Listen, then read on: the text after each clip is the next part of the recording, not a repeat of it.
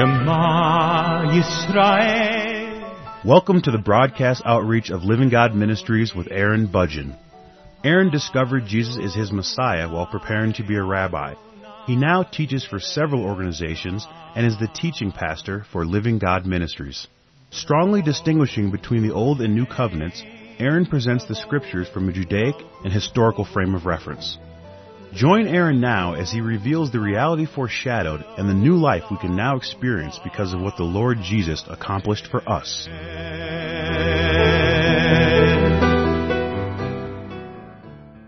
In the previous program, I was talking about the devil as he was exposed in Isaiah chapter 14, verses 12 through 15. I will read it again in order to begin this program. In Isaiah chapter 14, beginning in verse 12, it says, "How you are fallen from heaven, O Lucifer, son of the morning! How you are cut down to the ground, you who weakened the nations! For you have said in your heart, I will ascend into heaven. I will exalt my throne above the stars of God.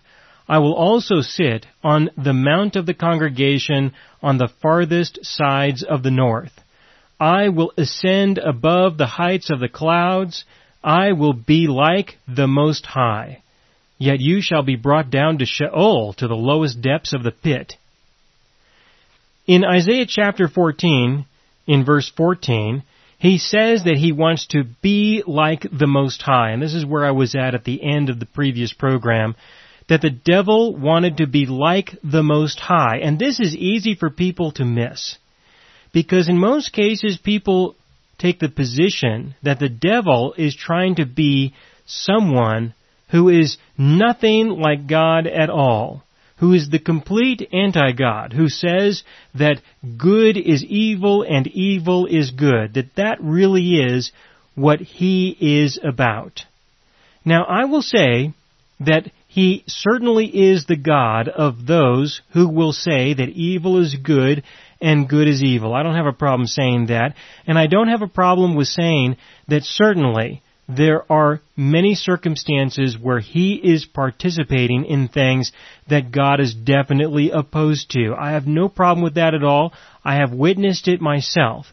But I want to say it this way. I want to say this in the sense that he is an equal opportunity God, that he is a universal God, that he wants to be the God of anyone who will consider him to be a God. And if it means that he has to give up or compromise that which is good to some extent in order to appeal to someone, I believe that there is enough evidence to show that he does that. But that is not the majority. The majority of the people who worship him, the majority of the demons who follow him, from what I can tell, are those people who are pursuing that which is good, not that which is evil. That the people who are pursuing that which is evil serve him by default. That's true, but it's my belief that the real activity, let me say it that way, that the real activity, because we could get into an argument about the majority of behavior, but the resulting activity that I believe he has the greatest interest in is the revelation of perfection, in the sense of the revelation of that which is good, that he is the initiator of. When he says he wants to be like God, he doesn't say, I want to be someone who is not like God at all. He says he wants to be like God. And so I want you to really think about this. It's important to think about this, because if you don't see this, I don't think you're going to have an appreciation for his involvement with the law or his involvement with how he uses the law in order to take you away from the Lord, the living God, so that he can have you for himself, and so that you can also find yourself serving him when you believe that you're not, but you really are. In the previous program, I was talking about the existence of the devil, and this is another hint of that there seems to be few opportunities for us to have evidence to show that there is a devil. In some ways, I can't help but think that this might be a way that he is trying to be like God, that he won't reveal himself very often, and that other demons will not reveal themselves very often, because the living God doesn't. The living God does not provide us with a lot of revelation concerning himself, at least not all at one time. And so if the devil wants to be like him, then we should expect that we would be as uncertain of his existence as we would be uncertain about God's existence. I wanted to mention that as something to add to the previous program, but I couldn't really add that until after I read Isaiah chapter 14, where he says that he wants to be like the Most High, and that this could be an example of that. So I had to place that here in this program. So how would he be like the Most High? I mean, how would he really do that? And what would that really represent? In what way would he be satisfied? What would be the goals that he would need to strive for? How would we know if he succeeded in this attempt to be like God? How would we know when he was successful or when he accomplished this to his own personal satisfaction? Obviously, he had something in mind. What was he thinking? Well, I don't have enough information to tell you absolutely. I can only tell you a few things that I believe are important in order to consider this kind of a question, to know, is he being successful? Is he not successful? How would we know? There are a few things that I can point out. Now, in this program, what I would like to spend time with is the subject of the image of God. The subject of the image of God. But what I would really want to encourage you to do is listen to the program that I produced titled The Image of God before listening to this, because I'm not going to be able to tell you everything that I said in that program. And so if it's possible, if you're listening to this not on live radio, if you're listening to this through the internet, why don't you put this one on pause and go listen to the program that I produced on the image of God first, and then unpause where we are at here and start from this point. And I believe you would get the most benefit out of this presentation about the activities of the devil. I can summarize for just a moment there, assuming that you've just done that and you've listened to that, you're back now.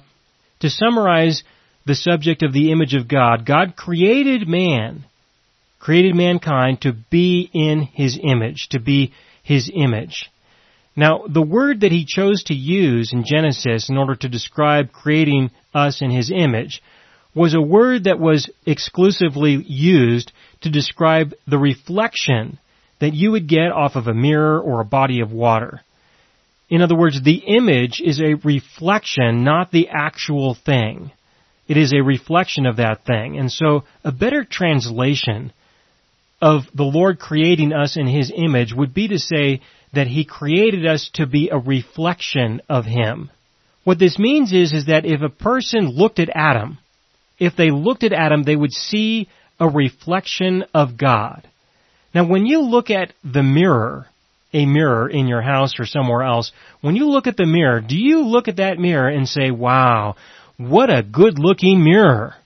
No, you don't normally say that. You normally refer to whatever it is that you see as a reflection off of that mirror. It's unusual for a person to look at a mirror and look at the mirror for the purpose of looking at the mirror. They're normally wanting to see what the mirror is reflecting. That is what that meant. It meant that God created us in a way that we would be a reflection of him, which means that we would receive something from him, and that would be portrayed within and through us. Because he created us in a way that he would dwell within us, we would receive him. We would receive him in the sense of his character, his attributes. We would be the benefit of his presence within us. For example, we would receive his love for us. That is something that we would receive. We would receive his acceptance for us. Obviously, he accepts us if he's going to be there. We would receive understanding from him. And as we lived our lives would be a reflection of what our convictions were deep down inside. What we believe.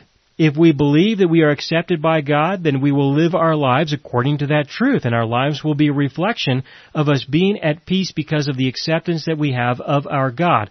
Therefore, people would be able to see a revelation of our God as he would reflect himself off of us. They would see that there is a God of acceptance. That's what he describes when he created mankind to begin with, that we would be the recipients of his presence, of his being, that there would be a mutual relationship between the two of us. Considering that we were created in a physical way, it is my belief that the reflection would be manifested in the sense that the invisible God would be manifested in a physical, visible, audible way, so that He would use our eyes to see with, our mouths to speak with, our hands to touch with, our feet to walk with, that He would be able to live within and through us, in addition to Him portraying and reflecting Himself in such a way that the invisible could be manifested visibly. There would be an element of worship involved there, in the sense that Adam and Eve certainly worshipped their God. They depended on their God. They trusted their God. They enjoyed their God. They looked to Him as God. There was an element of worship that was expressed there in that way, as they made themselves available for Him to make use of and to experience. They were also allowed to be participants in the world that He created. They weren't just robots who were overtaken by the Spirit of God. They were participants in the work that He was doing. I did a program, for example, on the joy of Adam, where I talked about how we can see the participation of Adam in the creation of God. For example, God created the animals. Adam couldn't create the animals, but Adam could name the animals, and so God allowed him to name the animals. God did what He could do, Adam did what he could do, and together they experienced something. They were a participant in the creation of God. So those are the things that I want to point out when it comes to this subject of the image of God, so that I can tell you about the temptation of the devil. That's where I want to go with this in this program, is to explain that I believe that this is one of the probable reasons or motivators as to what would encourage or drive Lucifer to decide to rebel and try to be like God, because we became an opportunity for the devil. We became an opportunity for him. Looking at the verses that I read in the previous program, Isaiah chapter 14, Ezekiel chapter 28, there seems to be an indication that the earth was created before the devil, before Lucifer, decided to rebel against the Lord. Which means to me that the creation of the earth, or something to do with the creation of the earth, was probably part of the temptation. And so if I had to pick something, this is what I would pick. I would pick the creation of humanity, when Adam and Eve were created. Because who shows up in chapter 3, in Genesis chapter 3? The devil shows up in Genesis chapter 3. He shows up right away there, doesn't he? What happened in chapter 1 and in chapter 2? Where was he? Did he rebel already? No. The indication that I see is that he rebelled in Genesis chapter 3, and it was at that time that the Lord recognized the devil for who he was. He cursed the serpent. He had some things to say. If the devil had already rebelled before this event, don't you suppose that he would have warned Adam and Eve about him to begin with? He could have said, oh, and by the way, if you see the devil around, let me tell you about this guy. This guy is a total fraud. You know, he could have said something like that, but that's not how things worked out. So these are the subtle things that I refer to that gives me this impression. So if I make the assumption that this is what's going on, that we were a temptation for the devil, how were we a temptation for the devil? Well, if the devil is a spiritual being, then he could probably have a relationship with us that would be similar to the relationship that our God had with Adam and Eve. He could potentially have a relationship that would be similar. Now, look at the parallels here. The living God had a close relationship with Lucifer, and Lucifer decided that perfection and great beauty was not adequate. He wanted more. So now, God has this relationship with Adam and Eve. He goes to them and says, hey, listen, there can be more. There can be more. You don't have to be satisfied with how beautiful you are and with how perfect you are. There can be more. The same message is found there. In addition to that, now he can have a relationship with Adam and Eve, mutually speaking, but this relationship is based on the encouragement that there could be more. He could stay with them, not to be some stagnant, static thing like God was to them, that there would be no greater thing than what they had, but instead he can talk with them, relate with them, and experience life with them with the promise and the hope that there could be something greater than what they have. So if he is a spiritual being, perhaps he might be able to have a similar relationship with Adam and Eve as God had with them. But there was something more to that, and that was that Adam could then reflect himself within and through Adam and Eve, so that perhaps the invisible devil could be manifested in a physical, visible, audible way, such that he could use their eyes to see with, and their mouths to speak with, and their hands to touch with, and their feet to walk with. We were a temptation for the devil. He responded to that temptation by engaging in the activity that he engaged in, which was sin. We were the temptation for the devil to sin. He showed up in the garden and he sinned. Now, I believe that he also discovered the fact that we were created in a unique way, in a way that only God can dwell within our spirit. This is a way that only He can dwell within us. The devil could not dwell within our spirit, not in the same way that God could. This is a conviction that I have, based on my knowledge of my God and my knowledge of the devil, that there is an exclusive part within us. When He created humanity, He created us in an exclusive way, in the sense that He would not allow anyone or anything of any kind to fulfill us in a way that we would be complete. We would always feel incomplete. We would always feel empty without His presence. I believe that Satan discovered this after the fall of humanity.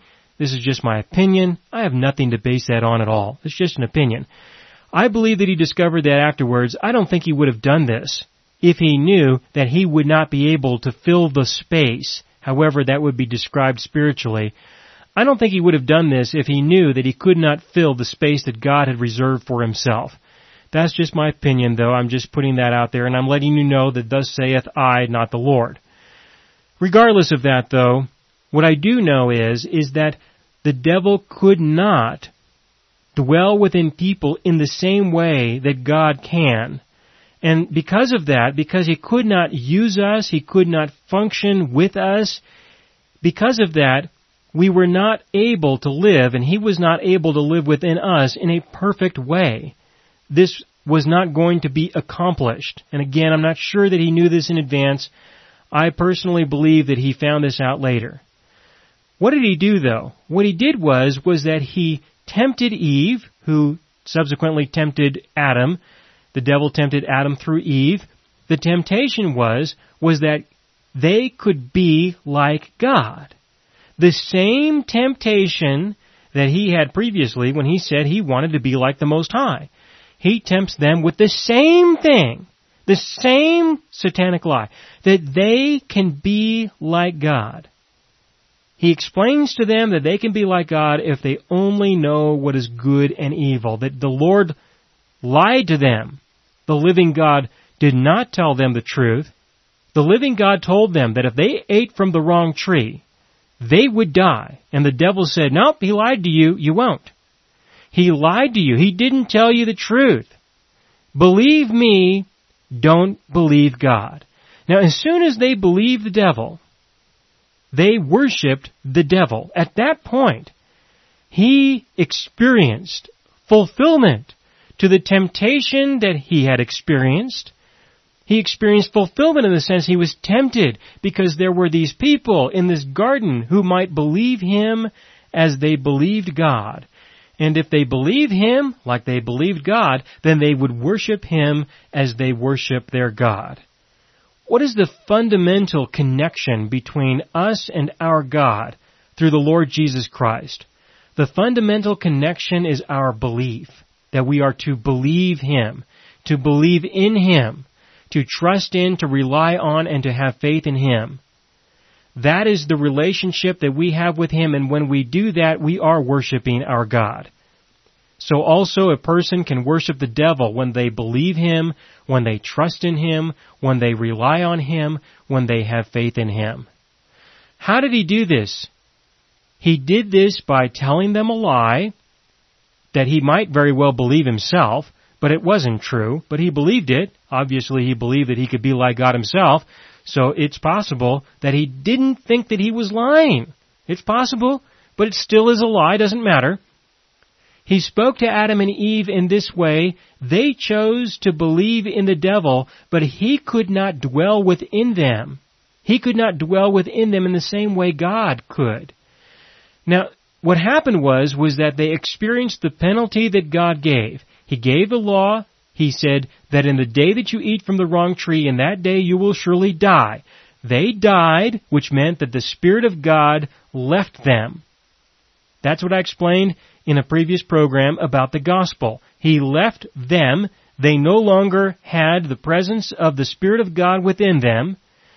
Right now, they are going to be a reflection of what it is like not to have God. They're no longer in the image of God. They are now a image or a reflection of what it's like not to have God. A reflection of deep emptiness. So the devil killed them. He killed them using the law. He used the law to kill them. Kill them in the sense that he took life from them, or they lost life, or they voluntarily gave it up, depending upon how you want to perceive this.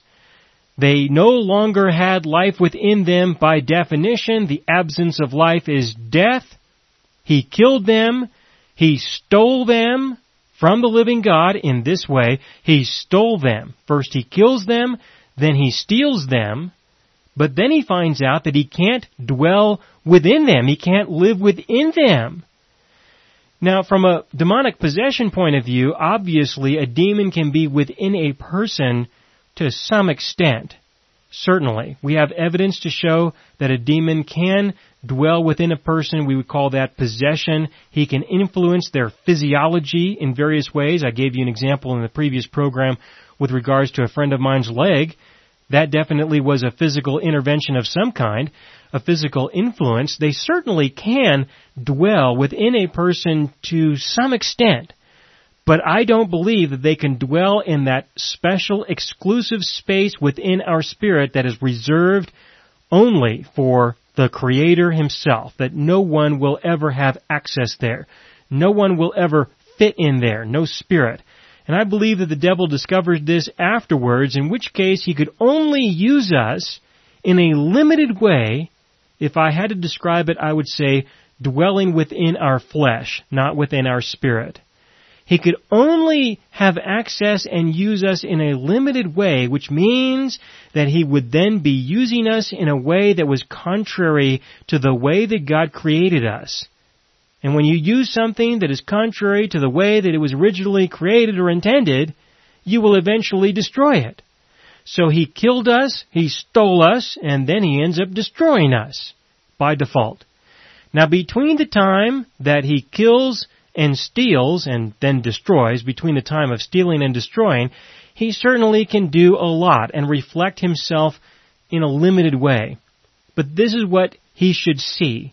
What he should see, if no one's told him this, I'll say this, he should see that this is evidence to show that he cannot be like God.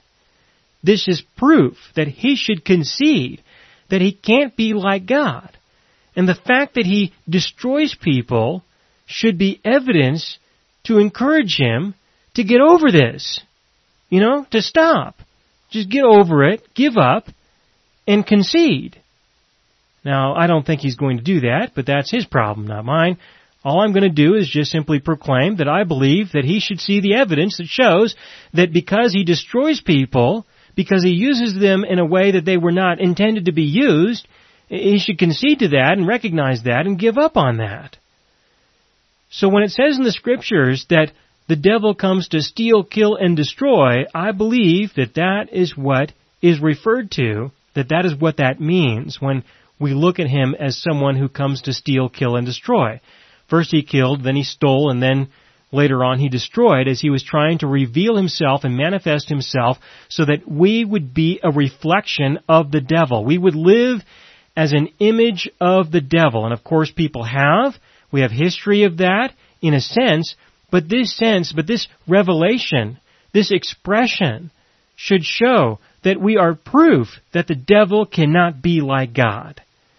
Now, if you do not recognize the gospel, if you do not recognize your condition and His provision, then you will continue to be a tool of the devil. They're still using people. They're still living within and through people in this abstract way. They are still reflecting themselves within and through us. We participate with them through our choices, through our decisions, and through their choices and decisions. We are functioning and living as an image of the devil, in addition to being in the image of what it's like not to have God dwelling within us. This is one of the reasons why we need to be saved, why we need to be born again. We need to be created again. We need to be made into a new creation, because the condition that we are in now is to live in a way that is completely different from what God intended. What do we have? How do we live? How are we now going to live our daily lives? The only thing that we have at our disposal before we know our God is the knowledge of good and evil. And you will see that the world functions this way. It functions on the basis of what is right and what is wrong, what is good and what is evil. You learn this from when you are born and you begin to live in the world. You always have to do that which is right. You'll get rewarded. You'll get blessed if you do the right thing, if you do that which is good. That's the message of the world. There is another way of life in Christ Jesus that I want to tell you about. And I will continue in the next program.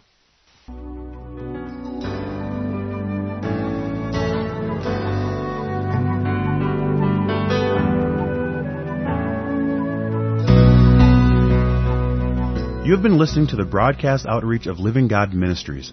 You can hear all of our programs for free through our radio archive at livinggodministries.net. That is, livinggodministries.net. Do help us develop new radio programs and continue broadcasting on this and other radio stations. Send your contributions to Living God Ministries, P.O. Box 38353, Colorado Springs, Colorado 80937, or use the donation link on our website, livinggodministries.net. That is, livinggodministries.net.